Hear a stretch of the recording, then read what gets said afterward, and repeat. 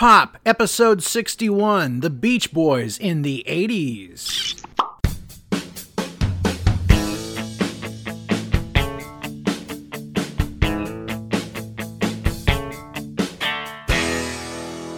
Welcome back to Pop with Ken Mills. That's right, I am back, even if only for a little while. Today, we have a guest host. We have Craig Cohen joining us. Hey, Ken, how's it going? Going really good. It is great to talk to you, as always. Same. Today, we're going to take a look at something that kind of gets overlooked and overshadowed. It's the Beach Boys in the 80s, right? Yeah. The Beach Boys have such a huge musical history and legacy, and it is astounding a lot of people really think of them as a 60s band, but they kept going, right? Oh, yeah, absolutely. And it's pretty funny because I'm a Beach Boys fan. That's why we're here talking about them. But my Beach Boys fandom really sort of started I wasn't alive, but, with the stuff they did from 65 onward. So, I own all the surf stuff, obviously. But when I'm looking to listen to an album, I won't really grab anything, before the Beach Boys Today or Summer Days and Summer Nights. A lot of people will say that the second side of the Beach Boys Today sort of have everything you need to see where Brian was going when he made Bet Sounds. Mm-hmm. But beyond that, I really find a lot of nuggets, if you will, and a lot of really, really good quality music in the output they put out in the late 60s and early 70s. And that's really when Brian was sort of dealing with some stuff and the rest of the band had to step up and sort of contribute more. And that's when Carl really sort of took the reins. And then in the 80s, it sort of became the Mike Love Show. Mm-hmm. People always ask me how much of a Beach Boys fan I am, and I usually say enough to dislike Mike Love. Yeah, Mike Love is probably like one of the most, I don't want to say hated men in rock, and I don't think misunderstood's the right word either, but he's a personality. He wrote a book in 2016, and I got it out of the library to read it, and I got to say I came away from it with a little bit more of an appreciation for Mike Love. I think he kind of demands more credit than he deserves, probably, but at the same time, I don't think he gets enough credit. So it's kind of a weird sort of balancing act I do there with Mike Love. Mm-hmm. Well, he's definitely a crucial part of the Beach Boys story, as all of them, and now it's become a thing of legend, right? Whether it's because of movies like Love and Mercy or documentaries, and a lot of people are getting to know the Beach Boys more as personalities now at this point, culturally, than they ever really did before. You know what I mean? Yeah, and that's one of the things that sort of happens when you become a legend, is all of a sudden everybody wants to know about you. Mm-hmm. And with a 50-plus year history behind them, there's a lot of information to mine. There's been a lot of books written. There's a lot of interviews out there. So people are really able to sort of paint a picture of those people now. And, Brian Wilson's story is one of the most fascinating stories in music. I mean, it's ultimately a success story because he's still with us and still making music. Mm-hmm. But, there were some dark times there for him. And I mean, he made it out the other end. His two brothers didn't. Right. And he's kind of like Van Gogh in a way, right? Like, as an artist, I grew up hearing the stories of famous writers and famous artists and stuff like that who lived a tortured existence. And we kind of can look back with an immediacy with Brian Wilson's story, right? Oh, yeah. Yeah, absolutely. And we can see I'm going to call the tortured artist effect. I know I didn't coin that, but that's kind of what we're looking at, right? Someone who has to learn to overcome the things that might make them an artist in the first place, right? Oh, yeah, yeah. And, as far as Mike Love goes, I'm sure he's a lovely person. I don't really know him. I'm just going by things I've read and things I've seen in interviews and stuff, right? So Mike, if you're listening, I still love you. That was a cool Ramones cover you did last summer. Yeah, with Marky. Marky played it live with him. It's fun. Anytime that the Ramones are getting propped up in 2020, I'm not going to complain. Mm-hmm. Now, Craig, one of the reasons we're doing this is because you're working on a very cool project. What is this all about? What are you doing with the Beach Boys legacy? Well, one of the things I've been doing here, during the pandemic is finding ways to sort of keep myself busy and engaged. And one of the things I've really liked to do is put together these videos that sort of, showcase a band during a certain time. I did one for the Ramones covering their entire career. And so I decided to tackle the Beach Boys in the 80s because I think there was a lot of good material to mine. So what I'm putting together is a feature-length compilation of all of the music videos and TV appearances and live concert footage of the band. So it's something you can just put on a Friday night, maybe crack a beer or, your favorite cocktail, get your popcorn out, and it'll just take you on a journey through the Beach Boys in the 1980s. And I think it's really, really fun. If you want to find it, it's going to be accessible via my Vimeo page. And the best way to get there is to just go to my Flow page, which is flow.page/Mr. Craig Cohen. And you can find a link to it there. And I think it's a lot of fun. And, of course, links in the show notes. Now, as I said, we are talking about the Beach Boys in the 80s, but not the Beach Boys in their 80s. No, which is, I think, right now. Appropriate right about now. So, anyway. Now, I want to tell our listeners that we will only be playing samples of songs. We are not going to play the whole songs. If you want, you can go to YouTube and listen to them for free, or Spotify, or anywhere else music is devalued. But we care about the artist enough that we, A, want you to check out their stuff and purchase it, and B, we don't like to get sued. So you're only going to hear samples here today. So, and the good thing about the Beach Boys is there's like 85 million different greatest hits packages you can choose from, and there's one for just about every budget. So if you hear something on here you dig, you can probably go on Amazon or eBay and find a disc including that song for a couple of dollars. Right. But is there one called The Beach Boys in the 80s? Not yet. I'm surprised, aren't you? Yeah, I am. I am, because there's enough material to make a single disc that covers them in the 80s. Right. Now, everything to me is framed by my love of the Beatles. Like, for example, I look at the Beatles as having three main eras. There's the Mop Top era, and then there's the era that kind of starts just at the end of Hard Day's Night, when they start picking up acoustic guitars, and goes up to like Day Tripper and Tomorrow Never Knows. And then there's Sgt. Pepper's To Let It Be. So it's like you've got the Mop Tops, the Mods, and then the hippie Beatles, for lack of a better term, right? So yeah. Is there that same sort of thing for the Beach Boys? Because I know that, for example, the Beach Boys had their early surf days and hot rods. And then Brian just opened up as this incredible artist, and they did Pet Sounds and stuff like that. And so is that like the mod period for the Beach Boys? And then you've got the hippie era as well. Yeah, absolutely. And, I'd say if we're looking at them through the 80s, you've probably got, starting from the 60s to the end of the 80s, like probably 5 distinct periods. There was a period in the early 70s where they incorporated Blondie Chapman and Ricky Fatar, who a lot of people might know Ricky from the Ruddles, but they were from a South African band named The Flame.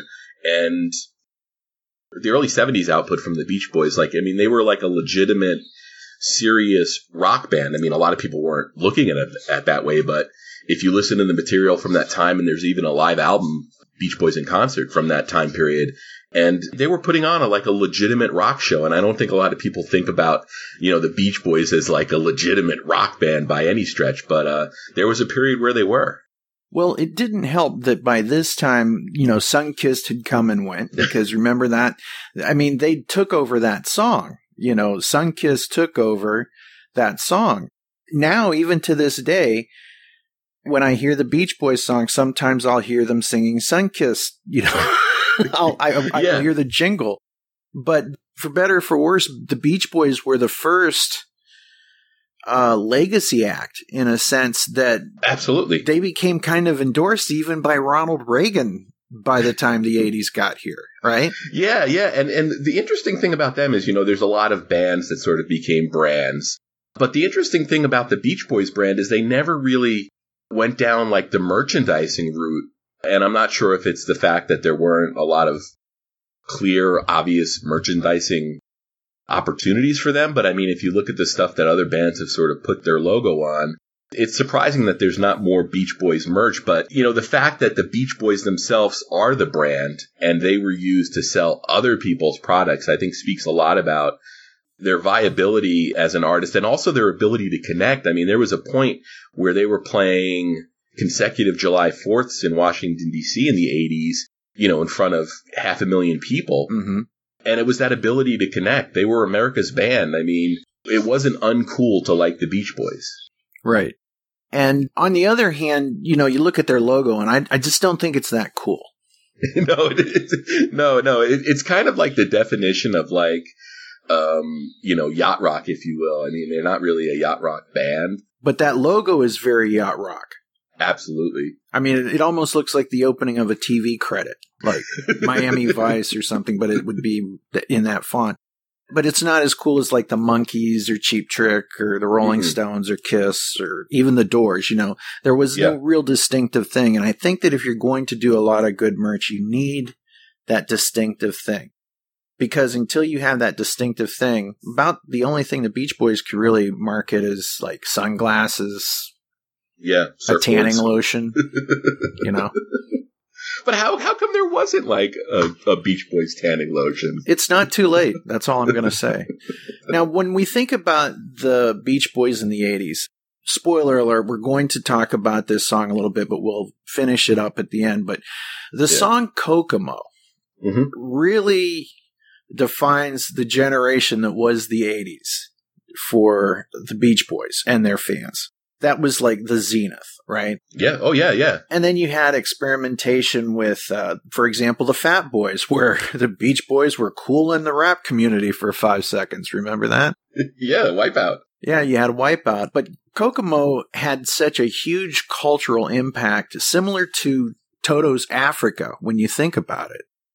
It's notorious more than anything else. Right. It's kind of like in the sense that it's often used as a joke or on a soundtrack or a meme. And it is just something that has had a long-lasting cultural impact. The last time I saw it was on Netflix's Space Force. Okay. And just out of nowhere, the main character is trying to calm himself, so he sings Kokomo. So it's just something that has stuck with us, and it continues. And, I'm not saying it's as good a song as Africa, right? But it is just as beloved and just as remembered, So yeah, and Mike Love will have you know that it was their last #1 single, which is pretty impressive considering that, they had #1 singles in the 60s and the 80s. I mean, a lot of bands can't say that. And it was also the highest charting single that Brian Wilson wasn't involved with. He was involved with the album that Kokomo appeared on, but he's nowhere on that track. He wasn't involved in the songwriting. You don't hear his voice on it. In fact, the only, I think, evidence of Brian Wilson and Kokomo is probably on that Full House episode they did where they sing an a cappella version of Kokomo. Yes, yes. But being on the Cocktail soundtrack and on MTV 24 hours a day did not hurt the song at all. No, and they became like a soundtrack band. And that was a Mike Love thing. And, you have to give credit to Mike Love for the Beach Boys sort of maintaining. It was his drive and his desire to keep them active as a band that really is the reason we're sitting here talking about them in the context that we're talking about them today. I mean, of course we'd be talking about them as a 60s and, 60s act. But it was Mike Love. Carl Wilson wasn't itching to go out there and play Beach Boys music, in the late 80s. And, Brian was doing a solo career. So it was really, Mike Love. And part of that strategy was getting them on soundtracks. In addition to Cocktail, they were, I think, in the Good Morning Vietnam soundtrack. Mm-hmm. There were probably 4 or 5 different movie soundtracks that they popped up on. And, that was a really great promotional tool in the 80s. That was a way to get your music out there is, people would hear your song in a movie. And I mean, soundtracks used to be a big deal. Right. People don't realize how huge that became in the 80s. Yeah. After MTV, it was probably the second best way to get exposure. And they worked hand in hand. You had MTV driving the soundtrack, which was then distributed to radio for all intents and purposes. That's kind of how it actually worked. You could give a song to radio, but it didn't mean crap until we saw the video. Right. So how many albums did the Beach Boys release in the 80s? Of original material, they put out only 3. They started the 80s with the 1980s, Keeping the Summer Alive. And they ended the 80s. In 89, they released Still Cruisin'. Probably their biggest splash, aside from Kokomo, in the 80s was 1985 self-titled release, The Beach Boys. Mm-hmm. Which is really a confusing album title. If you're a fan, you go to the store and ask for The Beach Boys and they'll just give you anything, So, yeah.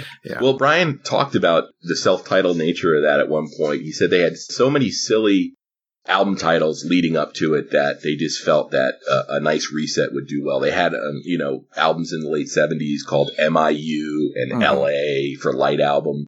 Yeah. So I think they were kind of sick of just having like the silly names. So it was kind of like a soft reboot. Yes. In the Beach Boys musical universe. Yeah, exactly. So who all was the Beach Boys in the 80s? You pretty much, had a core lineup of, Beach Boys in the studio. You had, of course, Carl, Dennis, and Brian Wilson, the 3 brothers. Mike Love, their cousin. Al Jardine. And then Bruce Johnston, who sort of got on board in 65. He drove that band through most of the 70s, and then he left in the late 70s and returned for Keeping the Summer Alive, and he actually produced that 1980 album. So that was the core unit, and of course Dennis died tragically in 1983, and they never really replaced him. I mean, they also had a great group of guys backing them up on tour and in the studio. They had guys like Adrian Baker and Bobby Figueroa and a whole bunch of other people. So, they were smart enough to surround themselves with good musicians, and that goes all the way back to, when Brian was actively producing them, and, they were using the Wrecking Crew like 80% of the other artists in the 60s were. Mm-hmm. Now, I've never heard anyone say anything bad about Al Jardine or Bruce Johnston. And, Bruce Johnston has the smiliest face I've ever seen. Like, I don't think that guy's ever had a bad day. I know that he has because he's a human, obviously, but he just comes across as just so jovial and just a smile. Like, when I think of him, I think of smile. Yeah. Him and Al are both, they're non-controversial guys.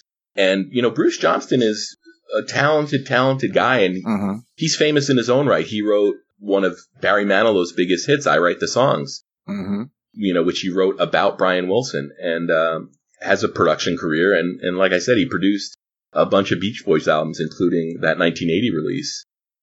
When I was working in radio in the early 2000s, we did a remote from a balloon festival, and the Beach Boys were headlining it.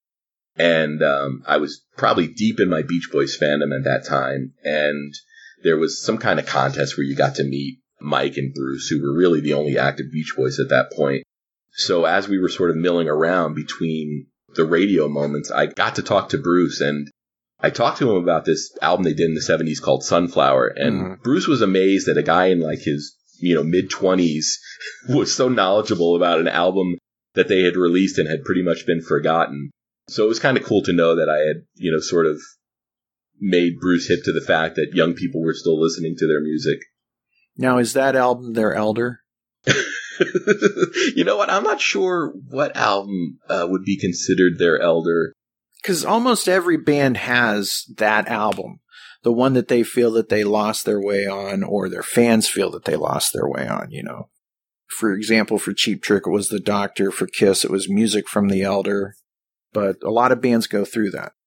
Yeah. Well, I mean, I guess you could argue that, the Beach Boys, most of the 80s was like that for them. But the one thing about the Beach Boys in the 80s, Ken, for me, is they were able to sound, contemporary, but at the same time, they weren't chasing trends. There's something to be said for that because they never really changed the way they made music. It was, the song structure stayed the same. Like I said, they might have been using contemporary sounds. The 85 album was produced by the guy that worked with Culture Club. Right. But it still sounds like the Beach Boys. And, they weren't doing, I guess with the exception of that collaboration with the Fat Boys, they weren't chasing trends. Right.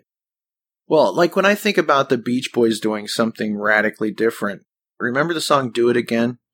Oh, yeah. Uh-huh. That, to me, that drum sound that sounds like it's run through a synthesizer or something, run through an effect or something. I always thought that was such a forward-sounding song when it came out, right? Yeah. I mean, and that was in the mid to late 60s. Yeah, but if you go into the 80s and now all of a sudden you're hearing the big beat and you're hearing like Owner of a Broken Heart with the sample, mm-hmm. all of a sudden that sound is everywhere in the 80s. Yeah. Uh-huh. So, that kind of a thing.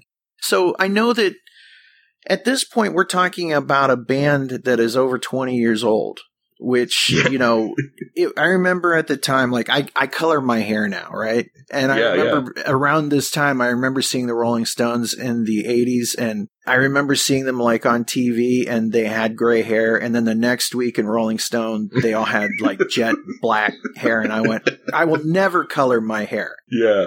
And then the first gray hair appeared and I became a Just for Men customer. But I know that we're talking about a band that had an over 20-some year career at this point. And I know that they stepped off and did solo projects and stuff. How did the solo careers impact what the band was doing in the 80s? Well, you had a period in around 1981 where they sort of became a legacy act, and where I think, the band really realized that they didn't need to put out full albums to sort of stay on the road.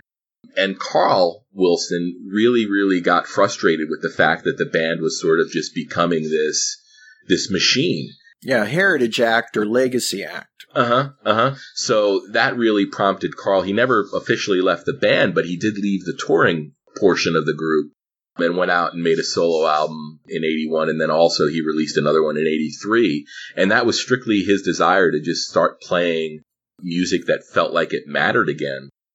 Brian was lazy, for lack of a better word, and he was always making music, but he had a tendency to not really stay interested enough to finish things. Mm-hmm. And finally in 1988, through the care he was getting from his doctor and the support he had from Warner Brothers and Sire Records, he was able to make a solo album. And at that point, that's really where Brian Wilson really strayed from the Beach Boys until that purely business reunion in 2012 for their 50th. Right. And then, of course, Dennis and the tragedy in 1983, that's definitely affected everyone.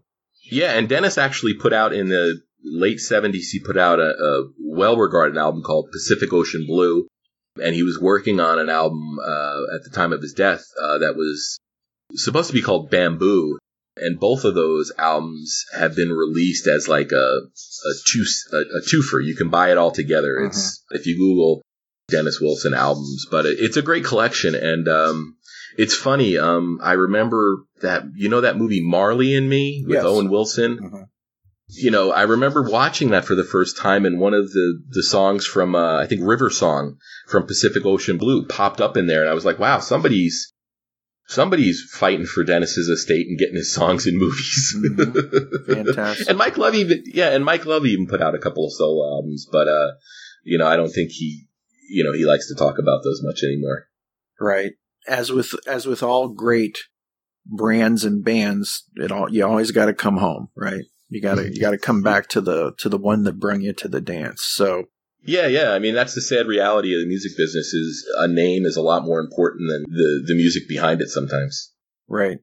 And at this point, as you mentioned, them playing the 4th of July for the country every year for the longest time, they really became America's band. I remember Ronald Reagan kind of dubbing them that. And I know that they had a lot of huge appearances And we're going to get into television later, but let's talk about some of their biggest appearances in the 80s. Oh, yeah. I mean, if you go back to those 1980 and 1981 were two big July 4ths. 1980, they played in Washington, D.C. to 500,000 people. That was recorded and filmed. In 81, they played July 4th weekend. So July 4th, they played Washington, D.C. And then they did a gig in California on July 5th at the Queen Mary in Long Beach for 200,000 people probably. That was broadcast over satellite. Now, I don't remember what I was doing July 4th weekend in 1981 or how I could have watched that gig. But it was a big celebration. You know, Wolfman Jack hosted it, and it was a big deal. And then, of course, they were part of Live Aid. Mm-hmm. And they even played the early Farm Aids that Willie Nelson had put together. I think those are probably probably the four biggest shows they did in the 80s. And I don't think you can, undervalue how big playing Live Aid was. Mm-hmm. Absolutely. But I remember it being so weird because, as you mentioned, that huge broadcast that they had in, what was it, 82? I remember them just getting their own, TV show. Like, all the networks, a bunch of the networks were showing it. And that kind of stuff didn't happen, Yeah. Uh-huh. Like, this was before, for example, Simon and Garfunkel on HBO and stuff like that, right? Mm-hmm. You normally didn't see that sort of thing. So yeah. It really was amazing. And it was the first time that I can really recall that our culture was kind of like saying, you guys don't need to do anything but do what you do. You know what I mean? Yes. Before it was like, if you're not making new music, get out of here. But I really think it was the first time that we said, no, we're cool with you guys being an oldies act. Yeah, and in a weird way, Ken, I think that added a lot of sort of, I don't know if security is the right word, but it kind of just, I think, put everybody at ease that they knew that, at the end of the day, the sun would set and we had the Beach Boys, to play music for us. It was one of those things you could sort of depend on. I think in a time where, you couldn't really depend on a lot of things. And it was automatic when it comes to people. We just had to do it again, right? I had to go there. I love that song so much. That's a great song. Now, we mentioned the Fat Boys earlier, but who all did they collaborate with in the 80s? In the early 80s, they did a weird collaboration called East Meets West with the Four Seasons that failed to chart. They also did a song in 1987 with Little Richard called Happy Endings. They did a cover version of their Don't Worry Baby with the Everly Brothers. Yeah. And then, of course, again, they worked with the Fat Boys. They also did a big sort of, I think it was probably a co-headlining tour with Chicago, which, was probably a really, really hot ticket that summer. Oh, yeah. Wow. Definitely would have been a must-see show. Now, you mentioned that there was the contractual Let's Get Back Together appearance, I think, in 2002, the 50th anniversary? Yeah, 2011, 2012-ish. Yeah. Yeah, that was their last album of original material as well. Right. So we're here in the 80s, and this is even though America had kind of decided, you guys are just fine to just do the show, they weren't happy with that. They felt that they're a working band, and they were still part of that business model where you make the album, then you tour on the album. Yeah, the whole cycle involved in it. And now everything's completely backwards. You do the tour, so maybe you can put out one MP3. and sell T-shirts, right? Well, yeah, and the interesting thing is if you look at that last album they put out in the 80s, they sort of compiled all of the soundtrack work they had done. Still Cruisin' was from Lethal Weapon 2, Kokomo from Cocktail. They had a song, Make It Big, that was in Troop Beverly Hills. And then the last three songs on the album are all just 60s songs that they threw on at the end. I Get Around, Wouldn't It Be Nice? And California Girls, all that appeared in movies. I Get Around was in Good Morning Vietnam. Wouldn't It Be Nice was from The Big Chill. And California Girls from Soul Man. So you really had, 6 songs that people really hadn't heard before that album came out of 10. So, they we're sort of going down that road already. And, it's interesting because they existed at a time when there was still really, really, really good money to be made putting an album out. Mm-hmm. And I think it's safe to say that the 80s were their truly last productive period. Absolutely. They put out one more album of original material after Still Cruisin', and that was 1992's Summer in Paradise. They would then in 96 put out a weird country collaboration called Stars and Stripes Volume 1. There was never a Volume 2, where they redid old Beach Boys songs with contemporary country artists of the time. So 92 was the last full album of original music they put out until That's Why God Made the Radio in 2012. So yeah, I mean, the 80s was their last true creative blast. After that, they went full heritage and didn't really see the need to make new music to promote going on tour to play old music. And in a sense, we even had at one time 2 Beach Boyses going around the country, right? You had Brian Wilson's band and the Beach Boys. Yeah, well, it's funny because Mike Love pays a licensing fee every year to tour as the Beach Boys. So the Beach Boys Collective, Brian Wilson, probably the estate of Carl Wilson, the estate of Dennis Wilson, and Mike Love all make money from it. So Brian Wilson is content to let Bruce and Mike go out there and tour as the Beach Boys because he can basically sit at home and, get a percentage of every tour stop they do. And then there was also a weird litigious period where Al Jardine was even touring, I think, as the Beach Boys Family and Friends, and they put a stop to that, and Al is now pretty much a part of Brian's touring band. Mm-hmm. It's amazing how it all works out. But that album, Still Cruisin', at the time had to be a godsend for fans of the Beach Boys who were accumulating 45s and singles. To have all those songs on one thing, it had to be a very good thing for a diehard fan. Oh, yeah, totally. Because, in 93, that's when the real sort of reissue push happened. And that's when the Good Vibrations box set came out. And then you started getting the reissues where some of the stuff came out on CD for the first time. Mm-hmm. Now, we have to talk about this because the Beach Boys were now being used on soundtracks and even appearances in some things. Mm-hmm. And then all of a sudden they became, around the same time that the Monkees were having their comeback, that's how nostalgia works, folks. Every 20 years, whatever was going on before. Make no mistakes. What happened in World War II started happening again in the 60s. That's why you had Artie Johnson's character going, very interesting, and Hogan's Heroes. Yeah. And all the movies where Eagles Dare and all those movies that came out about World War II and what was going on. And that's something about pop culture, right? Until we were able to record pop culture, it didn't become a thing because prior to recorded music and recorded film, you might have heard those old songs from down home, but it wasn't the same thing where you were trying to buy your youth again, right? Yeah. Nostalgia is kind of modern nostalgia is kind of a new concept, right?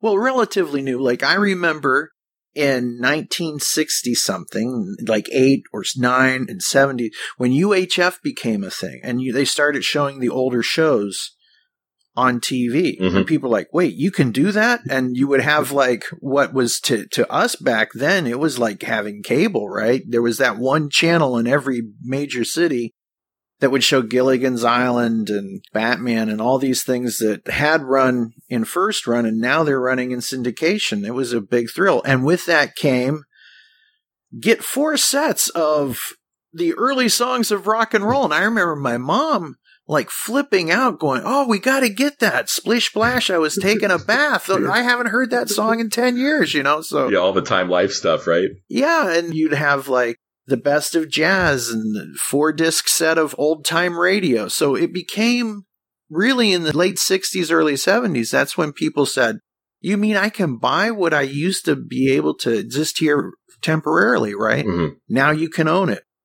And it was weird because you get like a 4-disc set for like $9.99, a 4-album set with 50 songs on it, Yeah. Well, that whole sort of nostalgia train for the Beach Boys, started, at least in terms of issuing music, in 81. A guy named John Palladino put together this medley called the Beach Boys Medley that reached number 12 on Billboard. Mm-hmm. Medleys are kind of a big thing now. A lot of heritage acts will do probably an 8-minute medley section during their show just to fit in all the songs that they won't have time to play. Right. And this was just sections of Good Vibration that bled into Help Me Rhonda, I Get Around, Shut Down, Surfin' Safari, Barbara Ann, Surfin' USA, and Fun, Fun, Fun. And the Beach Boys did quite a few TV appearances where they would just go out and they would lip sync to that, and everybody would go home feeling good. Mm-hmm. Well, it was no surprise that now the parents who had grown up with them as they were teens could now watch like Full House with the Beach Boys or the Monkees or whatever they had experienced as a teen. They could now share that with their kids in prime time, and they were all over the place. Yeah. Not to mention the really weird John Stamos connection, but we'll really get into that later. But he kind of became a de facto member of the band for a while, right? Yeah. He worked his way up to being their drummer. Yeah. So bizarre. Well, we will get there. That's the Mike Love factor at play again. Oh, okay. Now, you've mentioned that Brian wasn't always involved. How did Brian's lack of involvement impact the band at this point? Because they're still trying to be productive, still trying to do things, but their main star that they followed, their main guide, right, was not always present. So how did that affect the impact of the band? Yeah. Well, Brian Wilson was always sort of the carrot that the Beach Boys would dangle in front of record companies and, to a lesser extent, audiences, because there was like a legitimate excitement surrounding Brian Wilson, and rightfully so. I mean, the guy had written and produced so many of the songs that people had grown up knowing and loving. And the record companies really knew that from a brand standpoint, that in addition to the Beach Boys brand, you could have a sub-brand within the Beach Boys, you know, that being Brian Wilson, to really sell their music. Now, again, like I said, Brian was dealing with some stuff, and he would, you know, maybe go in the studio and lay something down and then sort of just forget about it or not want to finish it for whatever reason. So that really caused the other members of the group to step up and really contribute. And Carl Wilson really became sort of the de facto replacement for Brian Wilson. And in the 70s, he really flexed that muscle a lot. Mm-hmm. But in the 80s, it really forced, Carl and Mike and even Dennis to really contribute a lot more material and then take those fragments that Brian had created and see what they could do with them. Mm-hmm. But at the same time, that's really when they started to reach out and work with other songwriters.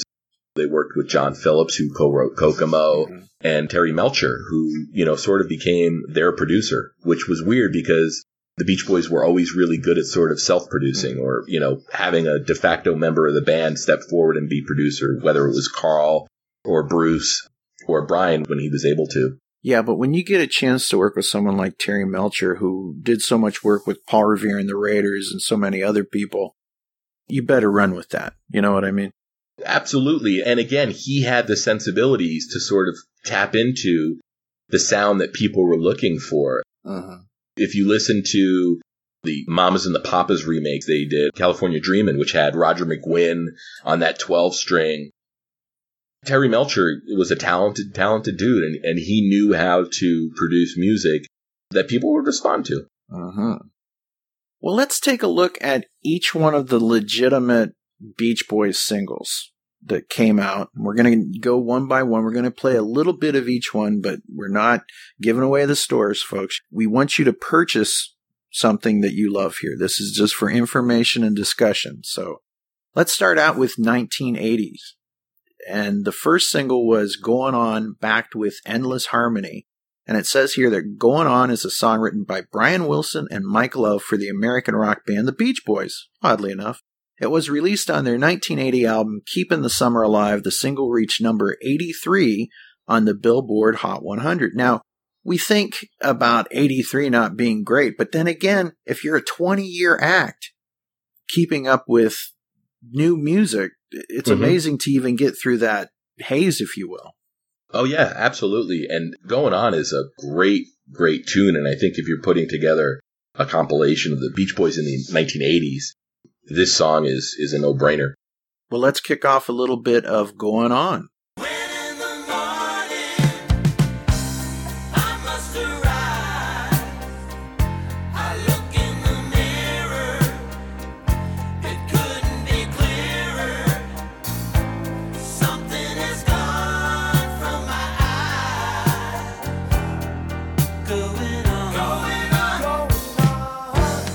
And that was Going On from their 1980 album, Keeping the Summer Alive, which is kind of a backward-looking name for an album, right? It was like, hey, the brand is as important as anything else. So they were on brand, I think is the phrase. Mm-hmm. So this brings us up to the second single from the 80s is Livin' with a Heartache, back with Santa Ana Winds. Now, that Santa Ana Winds, you can't get much more yacht rock than that, right? So, no. But Livin' with a Heartache was written by Carl Wilson and Randy Bachman, one of two collaborations between the two writers. It was recorded from August 27th through the 29th at Bachman's home studio known as The Barn in Linden, Washington. There were two further sessions at Rumbo Studios in November and December 1979. Livin' with a Heartache was released on the Beach Boys' 1980 album, Keeping the Summer Alive, and it was subsequently released with a 3-minute and 5-second mix as a single backed with Santa Ana Winds, which failed to chart in the U.S. So going 83 on Going On was a much better experience than how this worked out. What are your thoughts on Livin' with a Heartache? You know, it's hard not to love every Carl Wilson fronted song the Beach Boys did. The Beach Boys had multiple lead vocalists, but Carl was probably their most, powerful, if you will, and most logical. I think he had the best voice to front the Beach Boys. You know, Mike Love sort of had that soft approach, but Carl Wilson's voice was very distinct and very forward and very powerful. Mm-hmm. And again, it's hard for me to skip any Carl Wilson song. Right. Let's listen to a little bit of that right now, Livin' with a Heartache. I've loved you for so long. It's hard to believe that you've really gone. I'll try to change to what I should be. I'm no good alone. You know everyone sees that you left me alone with nothing but a heartache. But don't leave me alone. All right. Our third single released in the 80s was Oh Darlin', backed with Endless Harmony. What do you think of this song? It's another Brian Wilson, Mike Love collaboration. Brian and Mike were a great songwriting team. And again, I don't think Mike Love gets the credit that he thinks he deserves. But Mike Love brought a really, really important ingredient to the Beach Boys sound, and that was making sure that there was always something that the average listener could relate to. And I think that's probably the secret sauce that Mike Love brought to the Beach Boys, and it's apparent on all the songs that he wrote with Brian. He wanted it not only to sell on the beach in L.A., but and the farmlands of Poughkeepsie. He wanted it to work everywhere. Yeah, and I mean, that's ultimately why, they went from surf to car songs, because they were like, hey, how can we catch those kids in the Midwest that don't have a beach to go to? Mm-hmm. Absolutely. Oh, darling, now that I found you, it's like a missing piece of puzzle has appeared. And now, my darling, my love surrounds you. And since you came into my life, my love, perfection's never, ever been so near. So the songs that we've heard up till now, and a couple of them coming up, still sound like we're trapped in the 60s or the 70s, right? Mm-hmm. A lot of people, when they think of music that's made in a decade, they think like, at the beginning of every decade, a light turns on and everything changes. It doesn't work that way. It goes in progressive stages. So like the songs that came out in the early 80s, like the one, Livin' with the Heartache was recorded, in 79. So it wasn't informed by what was going on in the 80s when it came out. Is that fair to say?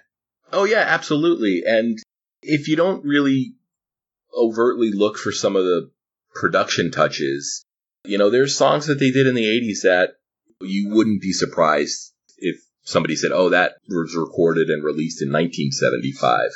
Mm-hmm. Like I said, they never really got too crazy on the 80s production. Now, earlier we mentioned 1981's The Beach Boy medley, backed with God Only Knows. What a great double 45 there. But there was something going on in the water at this point. I don't know if it was because people would take songs and give them a disco beat. They would mix 45s in and outs, right? Mm-hmm. So you had things like Stars on 45. Remember them? No. Where they would take various hits from like 1968 and they'd play like the top 20 songs within 145. And then there was things like ABBA's Stars on 45. And then Stars on 45 did one with the Beatles. And then the Beatles came back and said, well, we're putting out an album of soundtrack songs from our movies. Let's do a soundtrack Beatles movie melody. And that's really one of the few things that has yet to be released by the Beatles in CD form. The 45 is the only thing that there is for all intents and purposes. But I have to think that this Beach Boys medley thing was influenced by Stars on 45. Wikipedia, the font for all information, of course, says that the Beach Boys melody is a single containing a melody of popular Beach Boys songs from the 60s, edited by John Palladino. Released in mid-1981, it capitalized on a melody craze begun by Stars on 45. Oh, there you go. The Beach Boys melody reached number 12 on the Billboard Hot 100, becoming the band's highest charting hit in the United States in over 5 years. The single peaked at number 8 on the Cashbox sales chart. It also reached number 4 in New Zealand. The Beach Boys melody was first released on an album a year later in 1982 on Sunshine Dream. So there you go. There's no real reason to play this, right?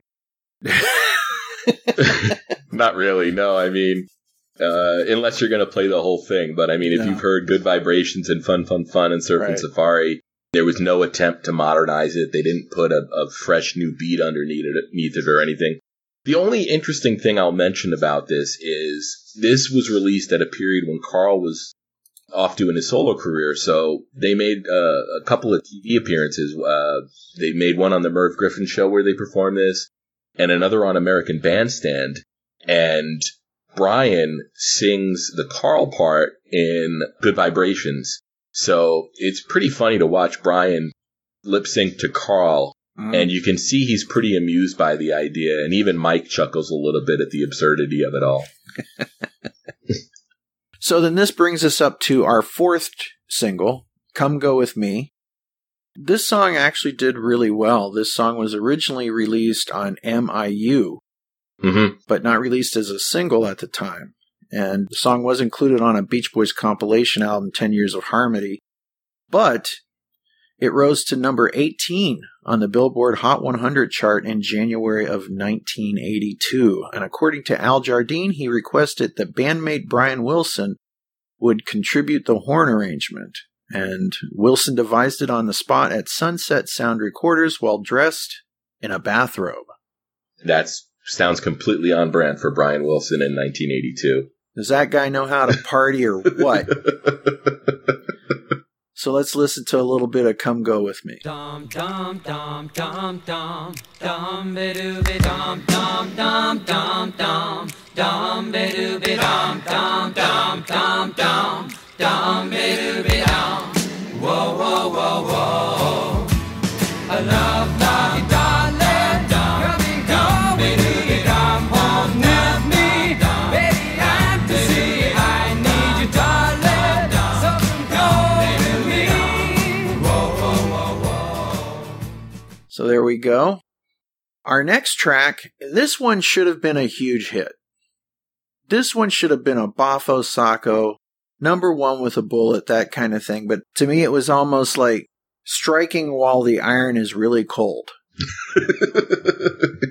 Yeah. And the track is called East Meets West with the Four Seasons, backed with Rhapsody by the Four Seasons. And this is a vocal extravaganza through an 80s filter. Yeah, I mean, you've got two of the most talented and successful vocal groups of all time collaborating, and it didn't even chart.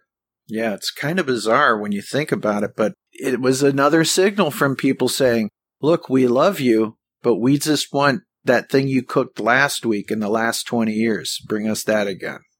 Yeah. Yeah.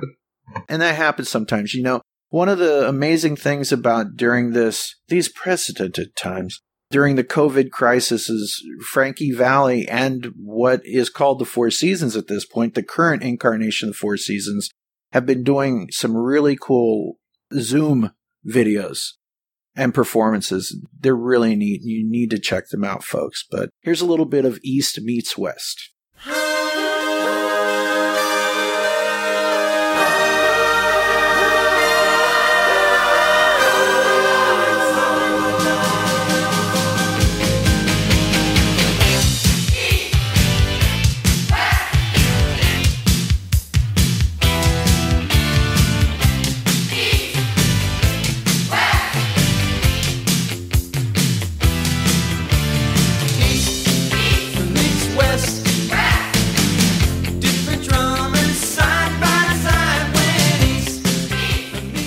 And that was East Meets West with the Four Seasons and the Beach Boys. So it's a shame that didn't chart. I was going to say higher, but it didn't. Yeah. It seemingly didn't move the needle for them.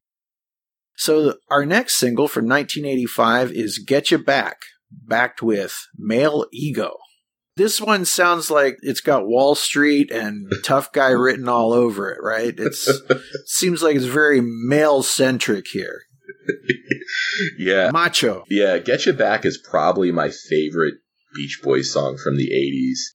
And it's surprisingly a song that wasn't written or co-written by Brian.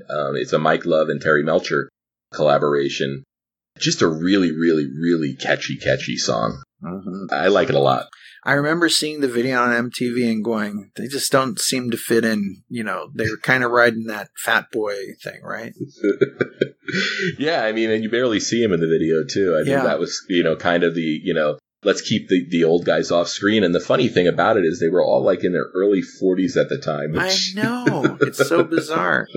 That was considered, old and, out of fashion at that point. Whereas, it's funny, like Dave Grohl is in his 50s at this point. Nobody looks at the Foo Fighters and says, look at those old guys, trying to play rock and roll. Yeah, but don't you think we're in a weird time? Like, for example, if you ask anybody, what's the newest band that you love? And they go, oh, I really like that new band, the Foo Fighters. And it's like, where have you been for the last 25 years, right? Yeah.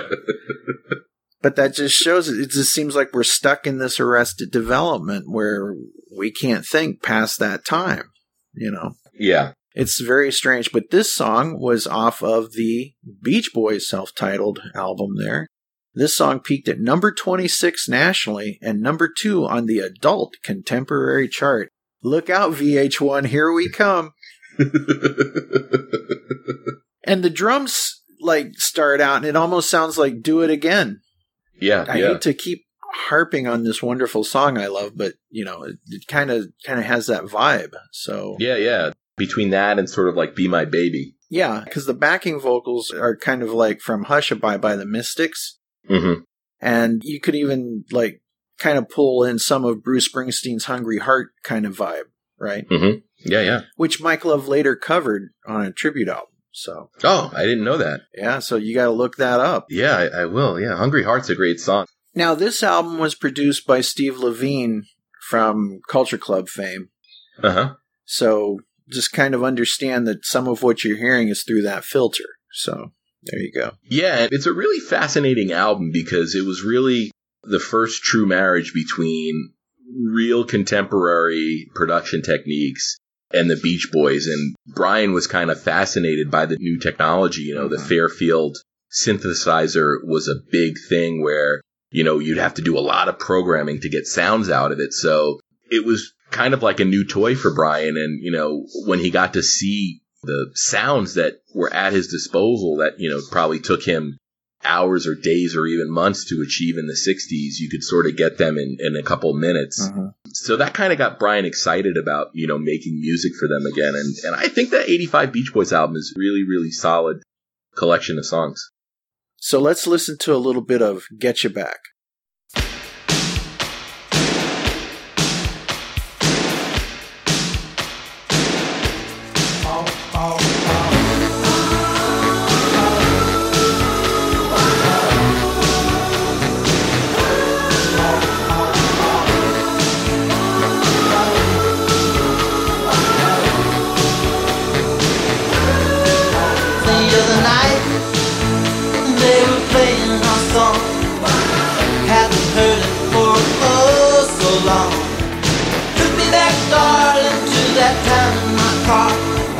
Cried all night, 'cause we've gone too far. Can I ever get you back?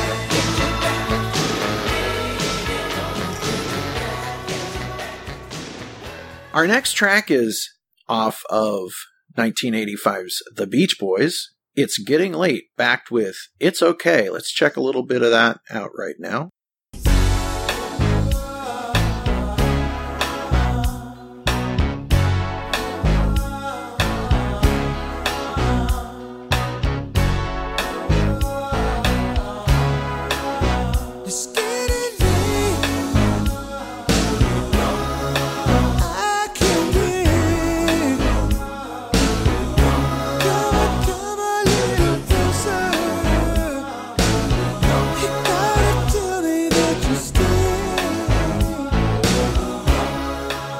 It's a fairly contemporary sound.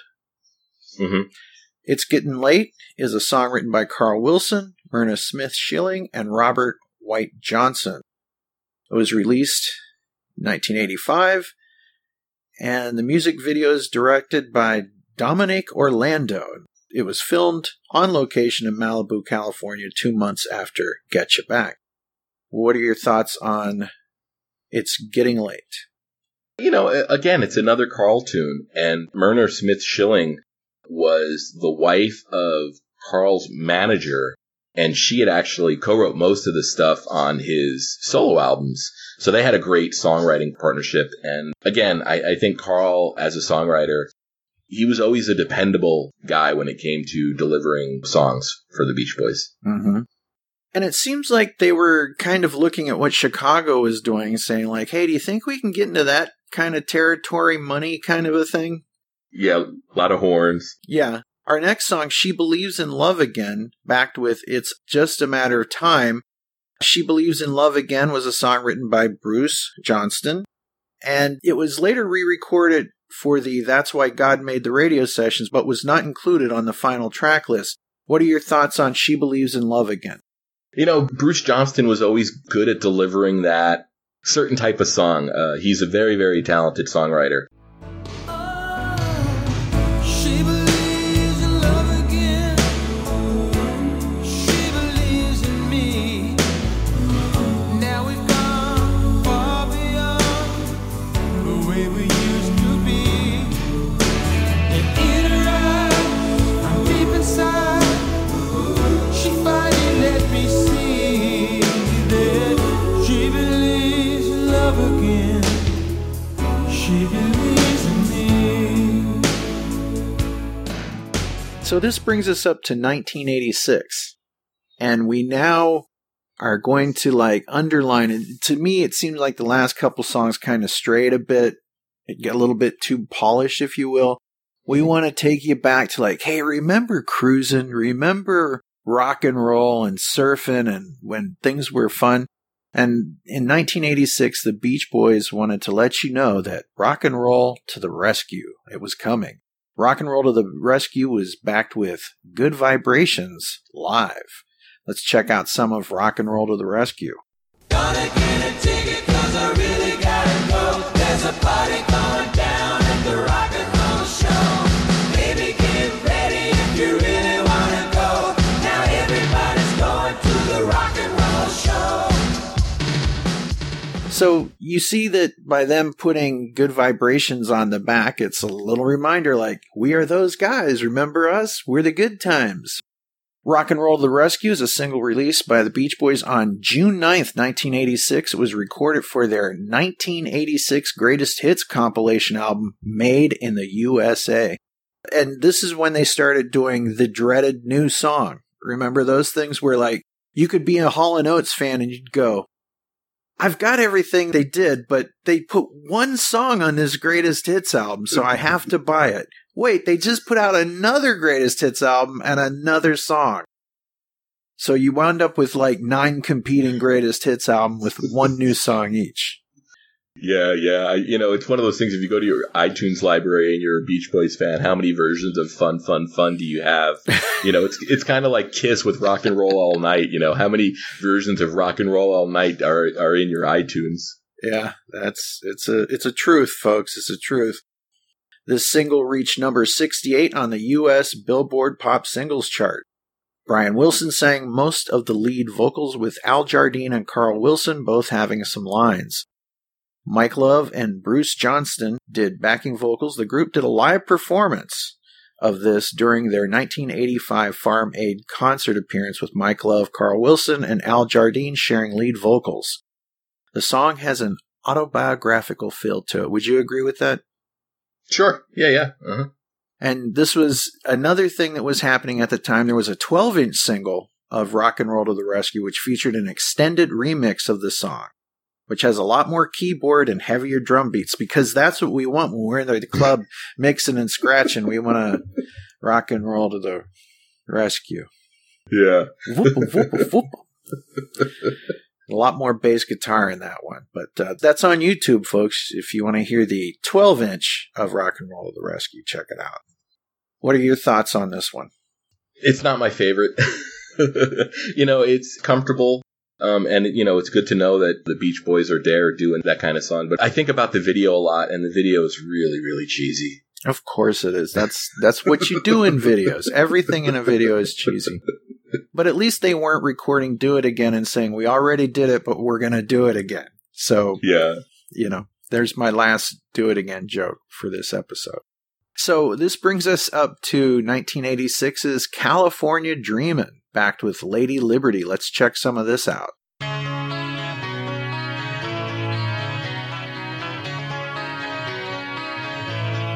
All the leaves are brown, and the sky is gray. I've been for a walk on a winter's day. I'd be safe and warm if I was in LA. California dreaming on such a winter's day.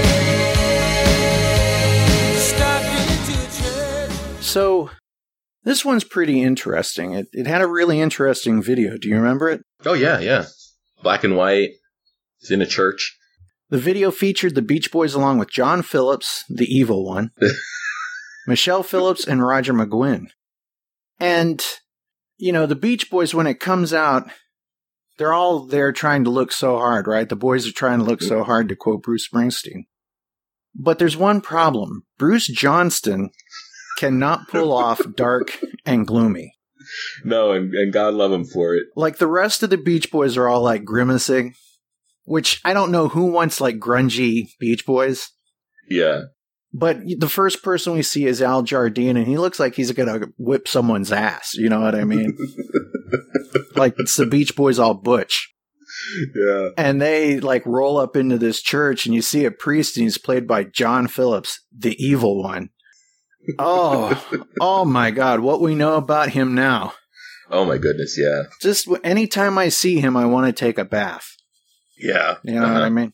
And not in a good way. It's, ugh. Anyhow, the performance is really good. Yeah, I mean, it's a song that was made for the Beach Boys.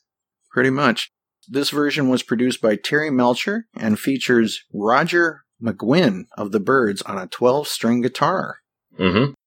Denny Doherty was on the East Coast and declined to be part of it. Cass Elliot had died in 1974.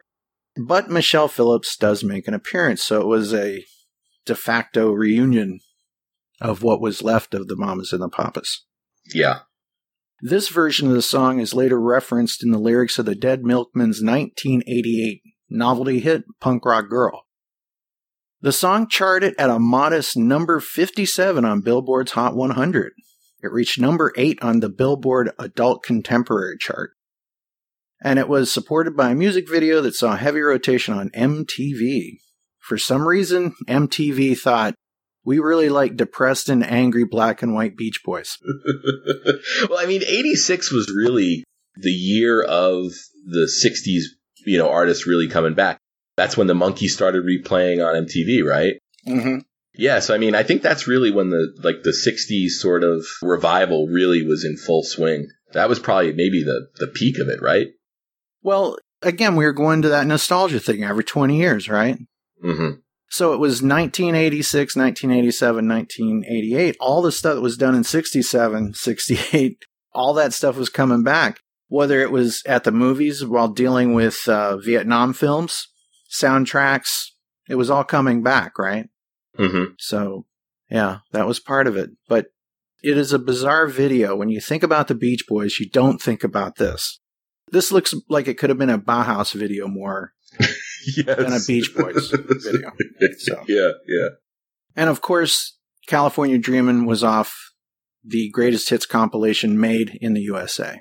So this brings us up to the cultural touchstone point that is Kokomo, backed with Tutti Frutti, off the famous Cocktail soundtrack. Jamaica, ooh, I wanna take you to Bermuda, Bahama, come on, pretty mama, Key Largo, Montego, baby, why don't we go to the Kokomo? We can make it fast and then we'll take it slow. That's where we wanna go. We gotta go Martinique, that Montserrat Mystique. What can you tell us about Kokomo? What can be said about Kokomo that hasn't been said before? Again, Mike Love will tell you it was their first number one song since Good Vibrations. And he'll also tell you that it was not written or co-written by Brian Wilson. Did he stick his tongue out and say, when he says that? It's a big badge of honor for Mike because, I think he, for whatever reason, didn't appreciate living in the great, great shadow that is Brian Wilson. And was able to stand up on his own 2 feet and say, hey, look, I can write a number one song too. So there. Yeah, I mean, he was a co-writer on Good Vibrations, so I don't know what his big issue is. But, Kokomo had a lot of help. It was written by John Phillips, who, the bad one. The evil one. Let's not. The evil one. Don't go off brand. Satan. The evil one. Scott McKenzie, Mike Love, and Terry Melcher. So, I mean, there was, anytime you have 4 people working on a song, it better be good. Well, mileage will vary, but I understand what you're saying. But this song is a song that is still being played and used and marketed. Like, you can play it in a movie where someone's being murdered, and you're going like, oh my God, I'm never going to hear Kokomo the same way again. Yes, you will.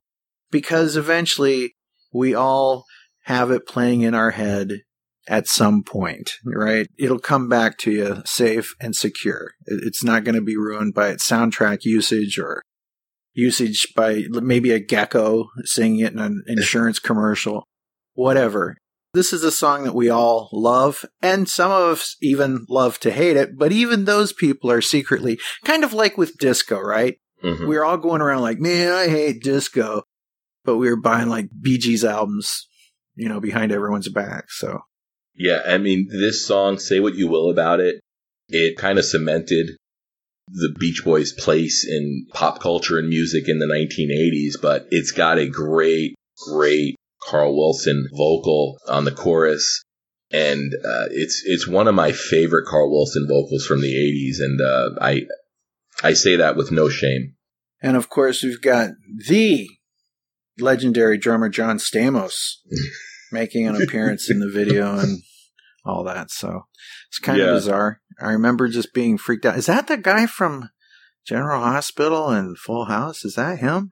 It is him. Yeah, I mean, do you want to talk about the John Stamos involvement with the Beach Boys? Now is the time.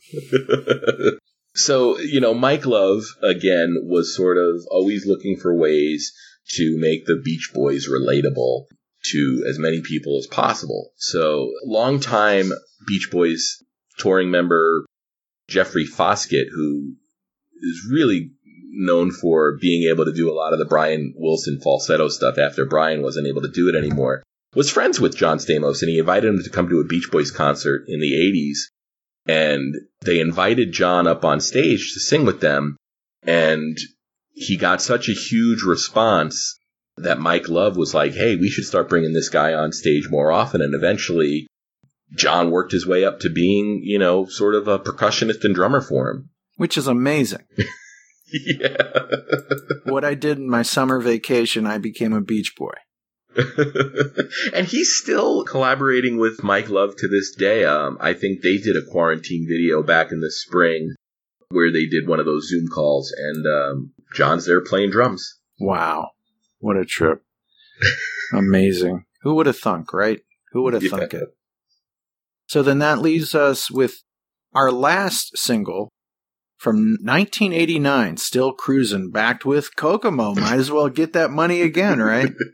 Let's check out a little bit of Still Cruisin'. Come on, let's cruise, you got nothing to lose, so come on, let's cruise, you got nothing to lose, so come on, let's cruise, you got nothing to lose, so come on, hey baby, come on. Come on, let's cruise, you got nothing to lose, so come on, let's cruise, you got nothing to lose, so come on, get yourself in gear. Baby, come on, still cruising after all of these years. Hey girl, let's go for a... This song screams, we're trying to remind you that we're more than just Kokomo. We're those classic beach-going guys that you love so much. Yeah. And this was sort of, I think, when the Beach Boys finally threw in the towel and went full sort of nostalgia heritage act. Which is amazing because you just had, in many ways, one of the biggest songs, if not the biggest song of their career. Yeah. In Kokomo. I mean, it's amazing that you would now abandon that ship and just put it in drive and just cruise, right? I guess they were really literally still cruising. They went into cruise control, still cruising control. Yeah, and I almost wonder if everybody involved with Kokomo knew that lightning would not strike again. You talked about sort of the cultural phenomenon it became, and I think anytime you have a song that just is that much of a monster, it's almost like that one-hit wonder syndrome, right? Mm-hmm. But for a one-hit wonder for a band that's had 35 hits, up till now, it's amazing, or whatever number the hits would be. This song was released from the 1989 album Still Cruisin', which was a kind of mini compilation of songs that were soundtrack songs and other things. But this single released, and it reached number 11 in Austria, and number 28 in Australia, and number 93 on the USA's Billboard Hot 100. So that is how the Beach Boys ended their singles run in the 80s. Mm-hmm. So there you go. Some good stuff there. There's some good stuff. So once again, Craig, we want to tell people to check out your video that you've put together about the Beach Boys, and that is called Keeping the 80s Alive. Mm-hmm. So check out Keeping the 80s Alive with the Beach Boys. Make sure to dress to impress and wear your good flip-flops. So keeping it with the beach theme, right? So yeah. Well, we hope that you enjoyed us looking back at the Beach Boys of the 80s. And it's not the Beach Boys that most people want to start a thing out on where we're going to talk about the first 10 years or whatever. We took you right to Kokomo, baby. Not many people are going to do that. Right. We bring that to you right here. Pop with Ken Mills. That's right. Pop culture, baby. So we hope that you had a drink in your hand and your toes in the sand, and all we need is a beautiful girl. So life is good. I want to thank you for being part of Pop today, and as always, you are welcome here anytime to do this, and thank you for producing this episode, sir. I hope I didn't make it too difficult on you. Oh, no. Thank you, Ken. It's my pleasure. Podcasting it with you is always one of the highlights of my podcasting day. You sad, miserable boy. All right. So we will see you all on the next episode of Pop. Thank you for listening to us, and thank you for putting up with my flights of fancy, my whims of wisdom, my love of all things pop culture, and be good to one another, love one another, and love you, Craig. Love you too, Ken. All right. We will see you all in the next episode of Pop with Ken Mills. And Craig sometimes. Say bye, Craig. Oh, bye-bye. No, say bye, Craig. Bye, Craig. And that's our show. Pop is an online, non-profit pop culture audio fanzine made for fans by fans. Any samples of music, TV, or movies heard here remain the property of their owners. Pop, a pop culture podcast, is not affiliated with any products we review or discuss. Opinions heard here belong to the people who express them and may not reflect the views of the Pop staff. If you like something that you heard, buy it at your local record, video, or bookstores, or wherever Pop is found. If you enjoy the show, like us on Facebook and rate us on iTunes. Thanks for listening, and until next time, I'm your announcer, Christine Wolf, saying whatever you do, make sure it pops.